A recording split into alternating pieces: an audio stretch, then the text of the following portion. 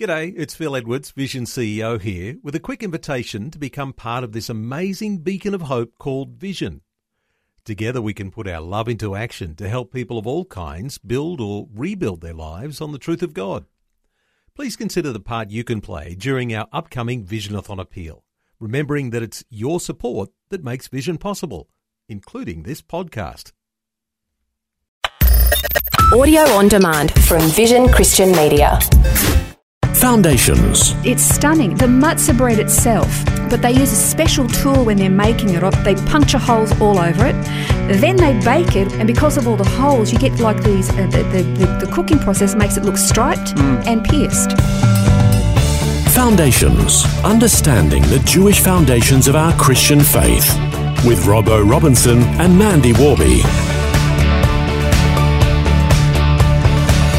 Over the last few programs, we've been learning about Passover and the historical Christian attitude toward Passover, the significance of what it means, how it relates to Easter as well, and the events that commemorate Passover. We've started to learn about particular elements within the Passover meal in the last program, and we're continuing to do the same today with some really significant elements. Again, I don't think people realise the significance of these elements till you start actually looking at them and then learning how Jesus fulfilled them. You know, Jesus once said to the Pharisees, he said, you search the Scriptures daily, or you search the Scriptures because you believe that in them you have eternal life, but they are they that testify of me. Everything in the Old Covenant Scriptures is a prophetic picture or pointer to Christ. Now, when we read something in a genealogy, we go, does that really point to Jesus? Well, I may not be able to see it, but it is. Yeah. Every element of it is pointing to Christ. So when you get to these mandatory feasts, we really need to sit up and pay attention because they're all painting this picture. Actually, what's really interesting is that if you look at the 7 mandatory feasts from Passover all the way through to the Feast of Tabernacles, so you look at all of those, starting with the first one to the last one, it's the story of redemption. It is this picture of how God was going to redeem his people from sin, and then all the way through to the fulfillment of every promise and all things new, and the welcoming back of the King, all of that. It's all seen in these 7 mandatory feasts of the Lord. So we're missing out if we don't even educate us. If you don't want to celebrate them in a physical way, no problem, but at least learn about them. Yeah. Okay, so we started off talking about the elements within the Passover, and we got up to the 4 I wills from Exodus 6:6-7, and how they represent the 4 cups of wine that are shared throughout the Passover. They are I will bring you out from under the burden of the Egyptians, I will deliver you from bondage, I will redeem you with an outstretched arm and great judgments, and I will redeem you for my people, I'll be your God. So the first cup is called the cup of sanctification. And because it's called the cup of sanctification, it's about making his people holy for himself. And this is him bringing them out from under the burden of the Egyptians. He's going to sanctify them, make them his own, make them holy. And, of course, remember that Jesus Christ is the one who sanctifies us. Through his blood, through the shedding of the blood, we're sanctified. He starts his process of transformation when we belong to him.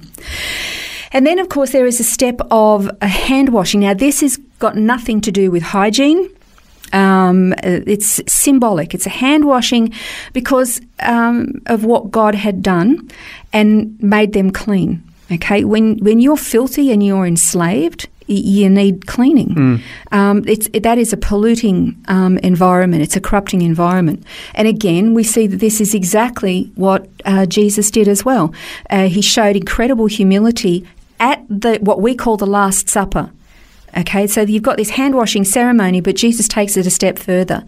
He strips down to something wrapped around his waist, and then he gets in front of him and he's washing their feet. That is something the lowest of the lowest of the lowest servant would do. So there was washing ceremony then too, but he was washing feet, which is quite amazing.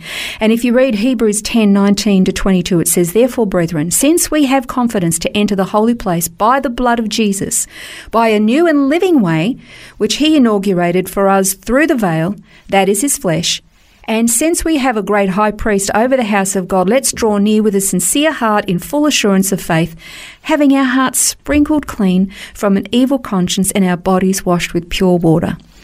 This cleansing, this water purification, again, it's not for hygiene, it's symbolic. It's similar even to when we get water baptised. It's not about hygiene. Yeah, that's right, yeah. It's this symbolic cleansing and purification where we go in filthy, we die, and we come out clean and pure and brand new. Okay, then after that, there's all these symbolic foods on the table on what's called a Seder plate. And one of them is called the chatzeret, or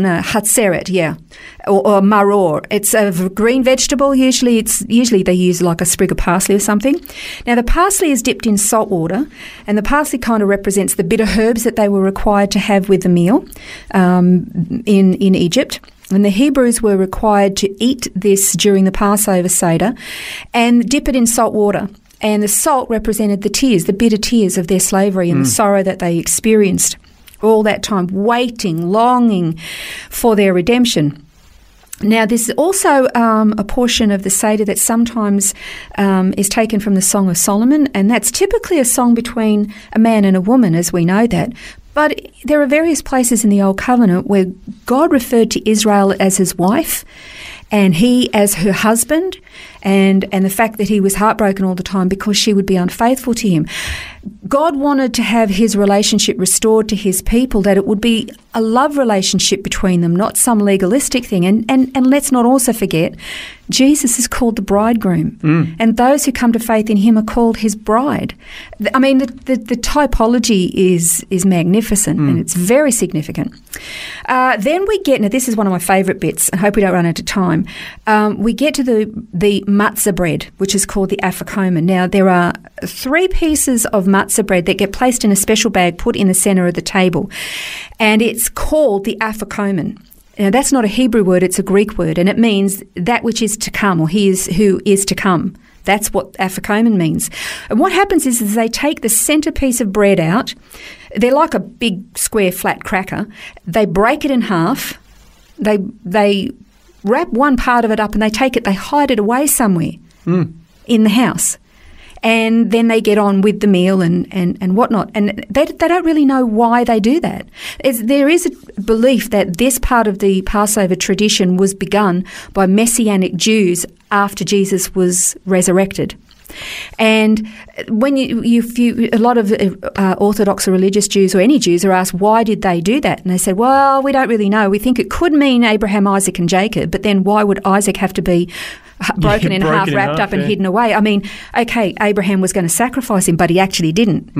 They really don't know, but we know that it represents the Father, the Son and the Holy Spirit, and that Jesus was broken, that his body was wrapped, he was buried in a tomb for 3 days, and then he rose and he was alive again, and there was great rejoicing. And I mean, it's stunning. The matzah bread itself, it's basically just flour and water. But they use a special tool when they're making it. I've seen them make it, and it rolls little holes all over it. So they puncture holes all over it, because the point is with no leaven that they're not to have any bread that would rise, puff up like pride. So they make sure that there is no rising. They punch little holes all over it, tiny little pinpricks. Then they bake it, or they put it on like a griddle type thing. And because of all the holes, you get like these. The cooking process makes it look striped and pierced. Wow. And again, here's the bread of life. And you read in Isaiah 53, it describes the stripes that comes on Messiah that he took for us. And in Psalm 22 describes how he was pierced for our transgressions. Now, some would say, well, that's just a bit of a coincidence. I don't know. The rabbis say that coincidence is not a kosher word. Is it a coincidence? I don't know. But it is certainly this perfect, amazing picture of our Messiah, who is the bread of life, who came down out of heaven. He was born in Bethlehem. Bethlehem means house of bread. Bet is house, lechem is bread. He is this bread of life that was broken. And this is a very important, very significant part of the Passover Seder celebration. And I'll remind you that you can download these notes. There's so much in there. You can download the notes from the website. So I encourage you to do that, particularly for this series of Passover, and get a full understanding of what it all means to the believer. This has been Foundations, a look at the Jewish foundations of our Christian faith. For study notes, resources and more, see vision.org.au/foundations. Thanks for taking time to listen to this audio on demand from Vision Christian Media. To find out more about us, go to vision.org.au.